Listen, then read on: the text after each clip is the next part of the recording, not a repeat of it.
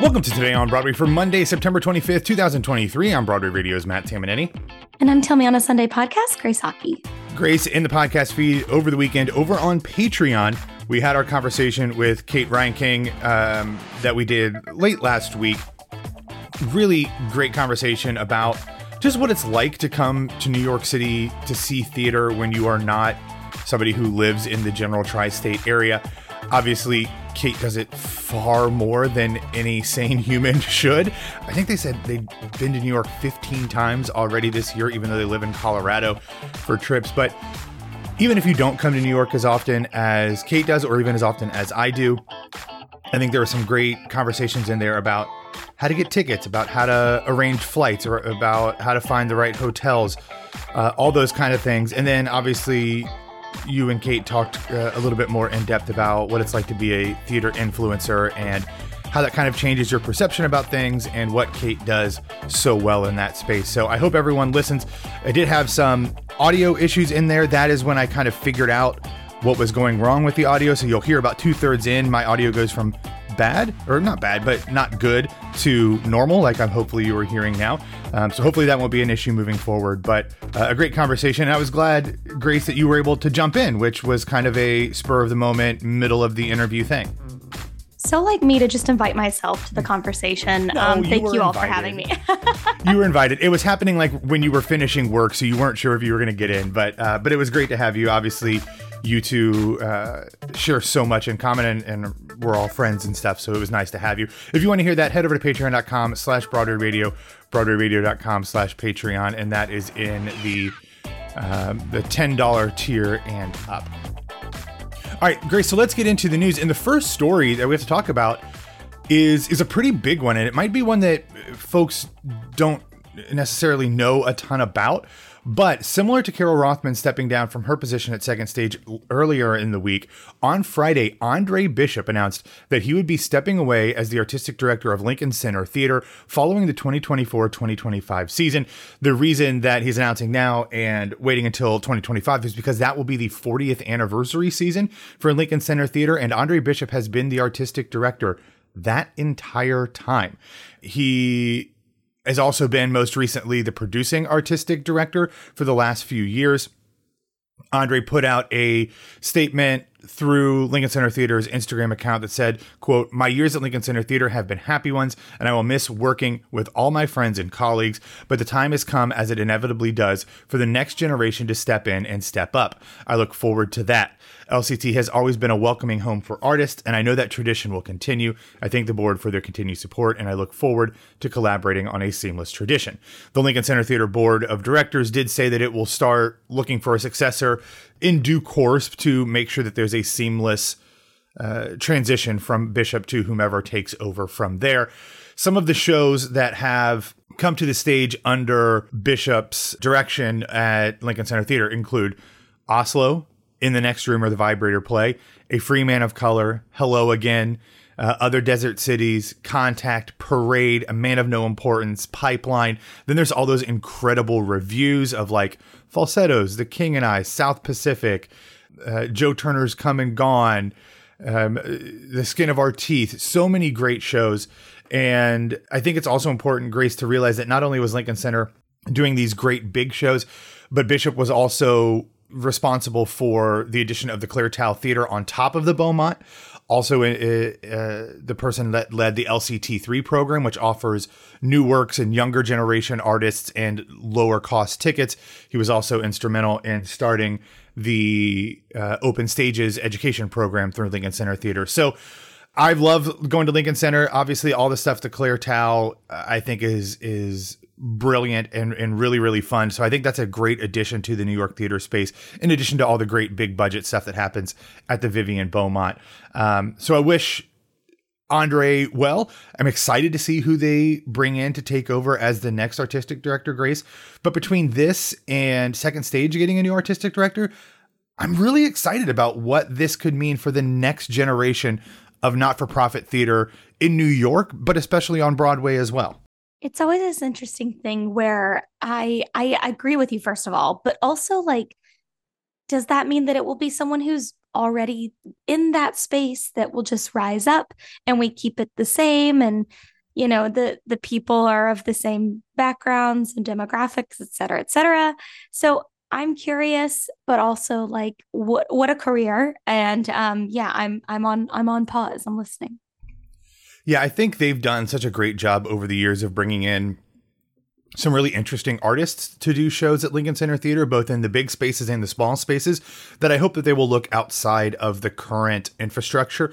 Obviously, there has to be somebody who has a lot of experience running a large organization like this. So it's not like you can just pull in somebody to run, a big theater like Lincoln Center Theater that doesn't have experience in the administrative space. But I also hope that it's not somebody who will just continue to do the exact same things, because as great as it was, you want to have some variation. I'm going to throw out a name who has been a guest here on Broadway Radio before that, as far as I know, does not have a permanent full-time position, but Nataki Garrett, who ran the Oregon Shakespeare Festival and did some really great work out there. If she wants to come back to New York City, I think she would be a great addition to everything that they do on every level. All right, Grace, there's some news that I'm a little surprised about, really excited about, but I also think that it's something that we can dig into a little bit. But last week, Deadline reported exclusively that the Mean Girls musical movie adaptation that was originally planned to be hitting Paramount Plus is now going to get a theatrical release in January. It's going to come to theaters over the Martin Luther King 4-day holiday. This is only the second time that Paramount Studios has done this for a film that was originally planned for Paramount Plus, which is the streaming service. They did it in the fall of 2022 with a movie called Smile, which was kind of like a horror thriller. It had a $17 million budget and ended up having a box office receipts of $217.4 million. Obviously, I think it's pretty clear that this is something to do with the fact that everybody is on strike still, and there is probably not a ton of content that's going to be able to be pushed into movie theaters. But I'm also just excited about it because I think this also shows that when they looked at the scope of what they had available, that they had to feel pretty good about the Mean Girls movie musical. And that's great because I love Mean Girls as a musical, but I'm also really excited about what it means for the stars of this film. Hopefully by then, all of the strikes will be over. Hopefully, even maybe by the time you hear this, the WGA strike will be over. But between Anjanae Rice, Renee Rapp, your friend Alii Carvalho, Jaquel Spivey, all of those other stars, Tina Fey, Tim Meadows, Jenna Fisher, Busy Phillips, even Ashley Park, Connor Ratliff, John Hamm, all of those folks that are in it. But like those young stars, like that's a huge opportunity to go from a film that was just supposed to be streaming only to now have it in a major holiday big screen release. So I'm excited about that and hope that this means really great things for this film. I kind of exclaimed the other night when I saw this because I was like, oh, thank goodness. Like letting everybody hopefully get their due.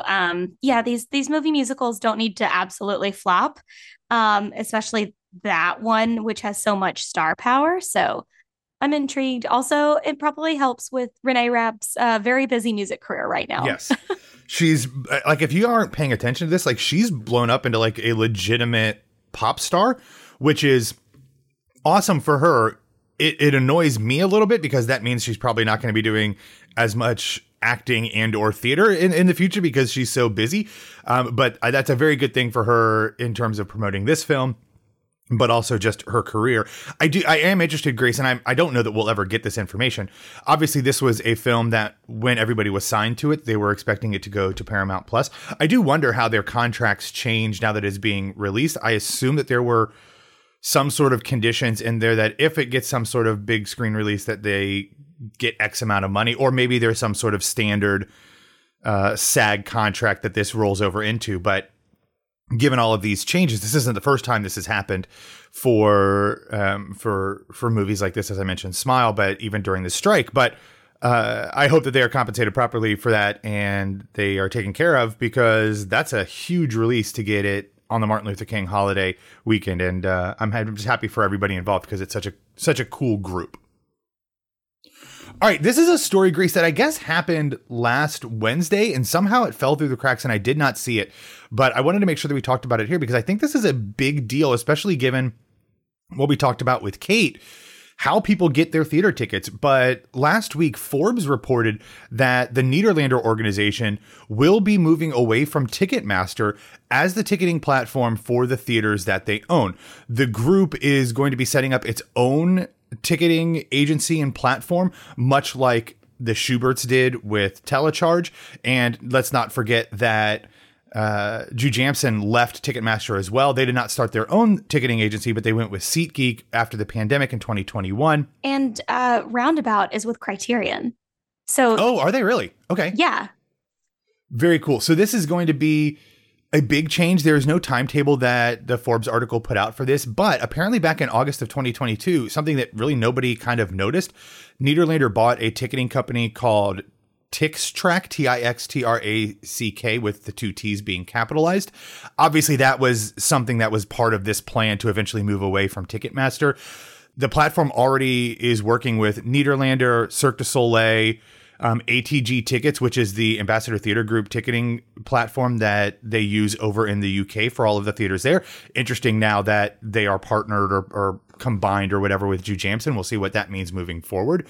Also Blue Man Group and other things as well. So I'll be interested to see what this means going forward for that platform. But as much as I still look at Telecharge and SeatGeek and all these other places, and they have all of those fees as well, I'm kind of not mad about Ticketmaster not being in the Broadway space anymore. They still control the tickets for the New Amsterdam, which is owned by Disney, but that will be the only theater that they are involved in once the Nederlanders move to their own platform. Yeah, I think it's really interesting that all of these different theatrical groups, I was just looking, Criterion started in 2022 for Roundabout and with the help of Bloomberg. I think it's really interesting that all of these companies are saying bye, and that they can more so. You know what I mean? I think that everybody would like to differentiate themselves, but the fact that they have the abilities to go forth and conquer with other companies and platforms. But I will say that the only kind of headache this kind of provides is when these are kind of more these are smaller platforms, the ability to do the big things that Ticketmaster can do, those kickback emails and collection and data and all that stuff looks very different. So it's a learning process on the other end. But it's definitely obviously worth it for these people. So I'm really intrigued on how this is going to shake out for the community at large, because there's only 4 companies that own all the theaters. So is everyone going to start to work together on one? It seems like no. Everyone has their own ticketing platform, and just does this work? So interesting. Yeah, obviously, I think what they do is they see the fact that they make a ton of money off of those fees and all of that stuff. So they wanted their piece. They wanted a larger piece of that pie. So I understand why they want to start their own. But man, I think the dream of having one centralized ticketing platform for all of Broadway, for all of New York City theater, whatever, is probably impossible. But man, that would just be so easy to be able to legitimately look across every Broadway house, every off-Broadway house, and see, okay, one, know what the fees are or whatever, but to maybe compare schedules and to compare prices and all of those things, and maybe even do exchanges between shows. That would just be so beautiful. I don't know that that's ever going to happen because of all of the things that you just mentioned, Grayson, about all of the business considerations that go into it, but it'd be nice. It's a dream, and hopefully all the theater owners can get together like the 5 families in the mafia or something and come to some understanding. That would be better for everybody if they had some sort of ticketing piece between them, but we will have to wait and see. All right, let's move on to this week's Broadway and theatrical schedule. It's getting a little busy. There's some interesting stuff happening this week. We will start on Wednesday, September 27th, with the Broadway opening of Purlie Victorious, a non-Confederate romp through the Cotton Patch. It will open at the Music Box Theater. As of now, they don't have official closing dates, although they do have a ticket on sale date, but it is not announced when it's going to close. I believe this is going to be scheduled to be a limited run still, but they have not announced that date, at least not according to the Broadway League. But either way, this is a play written by Ossie Davis originally. This production is directed by Kenny Leon. It stars Leslie Odom Jr., Kara Young, Billy Eugene Jones, Noah Robbins, J.O. Sanders, and others. I have heard nothing but incredible things from everybody who has seen this show. And that makes me really happy. One, for all of those people that are involved. I also am a longtime lover of Ozzie Davis. So excited to hear the reviews for this on Wednesday night. We'll have a review recap episode, assuming they come out at a reasonable time for this old man. But very excited about this. And obviously, Grace, everybody here at Broadway Radio's love for Carrie Young is well known at this point. Yeah, I don't have to harp on that. Obviously, I'm really excited. Still haven't seen it. But I've been aware of it for like 2 years. And so I was really looking forward to it, and hopefully I'll get to see it this week. But I'm just so thrilled for the entire production and Kara. And anytime there's a Kenny Leon show on Broadway, I'm happy. My heart is happy. So yeah, I can't wait. I've got my lavender pulled out for this specific purpose. Yeah. Then on Thursday, September 28th, we have another Broadway opening. This one happens at the Circle in the Square Theater. And it is the special show. This is not categorized as either a play or a musical. It goes into the specials category. That is Melissa Etheridge, My Window. This one is currently scheduled to run through November 19th. I would not be surprised if this one, if it is selling well, does some extensions further into the holiday season. It was written by Melissa Etheridge and her wife, Linda Wallem Etheridge, directed by Amy Tinkham. And it is essentially Melissa Etheridge telling her story through the songs that populate her incredible rock and pop music career. Again, another one that, whether it was off Broadway or now in the Broadway run, people are just kind of like loving and lapping up. And not a surprise, because Melissa Etheridge is one of the best musicians and storytellers through that medium that we've seen in the last few decades. So I think this is great. Like, I know that there are some people that don't like things like this happening on Broadway for long runs like this. Obviously, the Jonas Brothers pop up or whatever is different. But like, there are some people who feel like there should be a theatrical production in every house and not musicians coming in with this or Bruce Springsteen, whatever. But like, I just think this is cool. It's a different type of storytelling that we don't get on Broadway often, but it kind of straddles the line between theater and concert. And I love that. So I'm very open to things like this happening in the future, especially if they are done well, like this one seems to be, Grace. Yeah. I love Melissa Etheridge. I love Come to My Window. I think that the audience has been really enjoying this. Like, this is how you and I have talked about, like, filling these theaters with, once in a lifetime experiences, and then a show comes in. So more of this, please. I think that's exactly right. I think you just hit on it. It's theaters in general, like the ER part of theaters. Theaters should be presenting once in a lifetime experiences. They should be giving audience members something that they can't get anywhere else.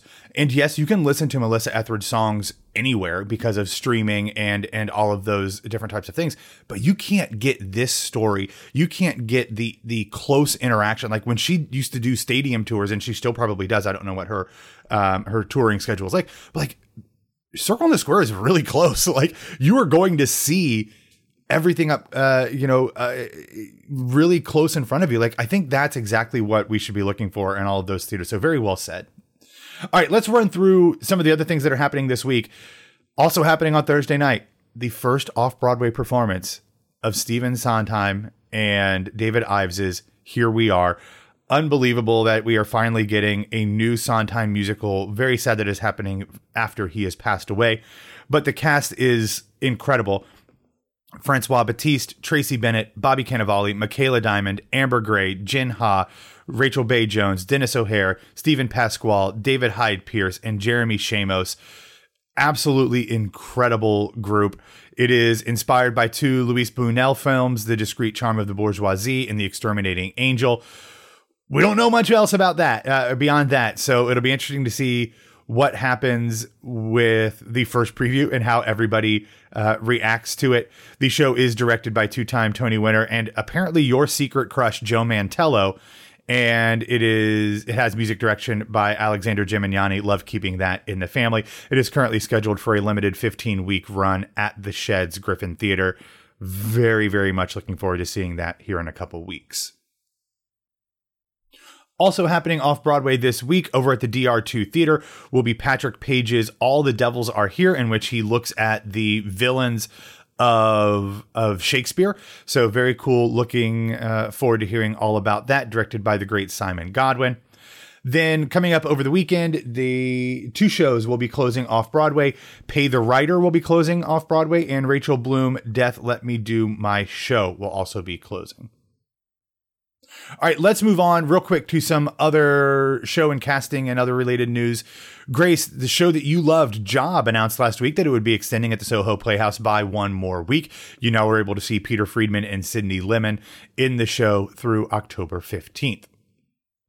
Last week, also, the Public Theater announced the complete cast for Mary Catherine Nagel's upcoming play, Manhattan. It is directed by Obie winner and Public Works director Laurie Woolery. The cast includes Rainbow Dickerson, Elizabeth Francis, David Kelly, Jeffrey King, Enrico Nasi, Jessica Ranville, Joe Tapper, Sheila Tousey, and Rex Young. And in other news, last week, Actors Equity announced that they are working to unionize the production assistants that work on Broadway. PAs on Broadway, what they do is they are part of the stage management team for Broadway shows and sit-down productions that are produced by the Broadway League. And they work from the pre-production process up through the end of rehearsals. They do literally everything of like recording the stuff that the director does and the choreographers do, to like running errands and just physically setting things up. Equity is working with the current PAs from about 10 productions that are currently in process, as well as 100 other PAs who have worked on Broadway in the last 2 years. They are hoping that the Broadway League will voluntarily recognize them. They are one of the very few groups of workers that are not unionized on Broadway. But if the league does not voluntarily recognize them, they feel very comfortable that they will overwhelmingly vote to unionize via the National Labor Relations Board election process. All right, Grace, let's dive into 2 feel-good recommendations. The first is one that if you're on social media, I can almost guarantee that you have seen, but it comes from Tamar Green, who is currently starring as George Washington in Hamilton. He became a father this past June, and as he was preparing for a concert in Syracuse last week, he had his infant son in his hands on stage and sang Wheels of a Dream from Ragtime, to which every theater fan in the world just immediately burst into tears watching. So it was incredible. It was gorgeous. If you haven't seen it, I, of course, will have the link in the show notes there. And then the other one is from Ingrid Michaelson. She released a track of her singing one of the songs from the Broadway-bound musical The Notebook. It is called If This Is Love. Grace, I'm interested what your thoughts are on this song, because I don't know a ton of Ingrid Michaelson songs like standalone. So is this something, does this sound like it would be an Ingrid Michaelson song that you would hear on one of her albums? Or is this okay. That's, I wasn't sure if it was like a completely different style or not. Well, the style in the show, and I think Joy Wood sings it in the show, if my ears are correct, when a person next to me played perhaps an illegal audio, but it's for comparison. And I was so interested in, it's a very like her sounding. I'm not even sure if it's in the same key in the show for a different singer, but it does very much sound in her vein. I think it's a really smart way to be like, this is the Sarah Bareilles waitress moment of the year, you know, having someone release music in their own voice, but also like acknowledging that other people will be singing that in a different context and perhaps a different key as well. I'm so interested in this one. I've heard nothing but great things. I've listened to some of the music. It's stunning. The way that I understand that they're telling the story here is also really riveting to me because of how we all know the film and the book. But yeah, so I thought this was really smart. They put up the marquee this week. So having another tentpole moment of buzz on social is really smart, considering the show does not start previews until February. Yeah, and actually, I believe it was Kate Reinking, who we talked about earlier. I think they said on social media that like this song, probably like you mentioned, it is a Joy Woods song, but it is sung multiple times throughout the show. And as we know, the Notebook follows characters throughout pretty much the entirety of their life. So you actually get 3 different versions of the character singing this that sings it, you know, in different snippets across the entire course of the musical. So, and it plays, it has different meaning at different times in the show. So I think that's really compelling, but I'm interested in this show not because I have some sort of special connection to the Notebook as a film or book, which I've seen it. It's a great movie. But I agree with you. Like, just the way that they constructed the story and how they have broken up the casting is, I mean, obviously we don't know who the cast is officially for Broadway, but just like the way they broke up the character, I think is really interesting. And it could kind of take this from being a movie to musical adaptation and kind of make it something more interesting. Not that I have a problem with those, but just kind of like make it something unique beyond what we normally see from those. So I'm very excited, and I thought this song was really, really good. All right, Grace, that's all that we have for today. Thanks for listening to Today on Broadway. Follow us on Facebook, Twitter, and Instagram at Broadway Radio. And you can follow me pretty much anywhere at BWWMatt. Grace, where can people find you? You can find me at It's Grace Aki, and hopefully my voice will come back by next week. I think it sounds good. You got a little Demi Moore action going on. It's good. It works for you. Well, great. Cast me in Hunchback 2, the Disney film. For the ones that know, they know. Yeah. All right, everybody. Have a wonderful Monday, a wonderful week. We'll be back to talk to you tomorrow.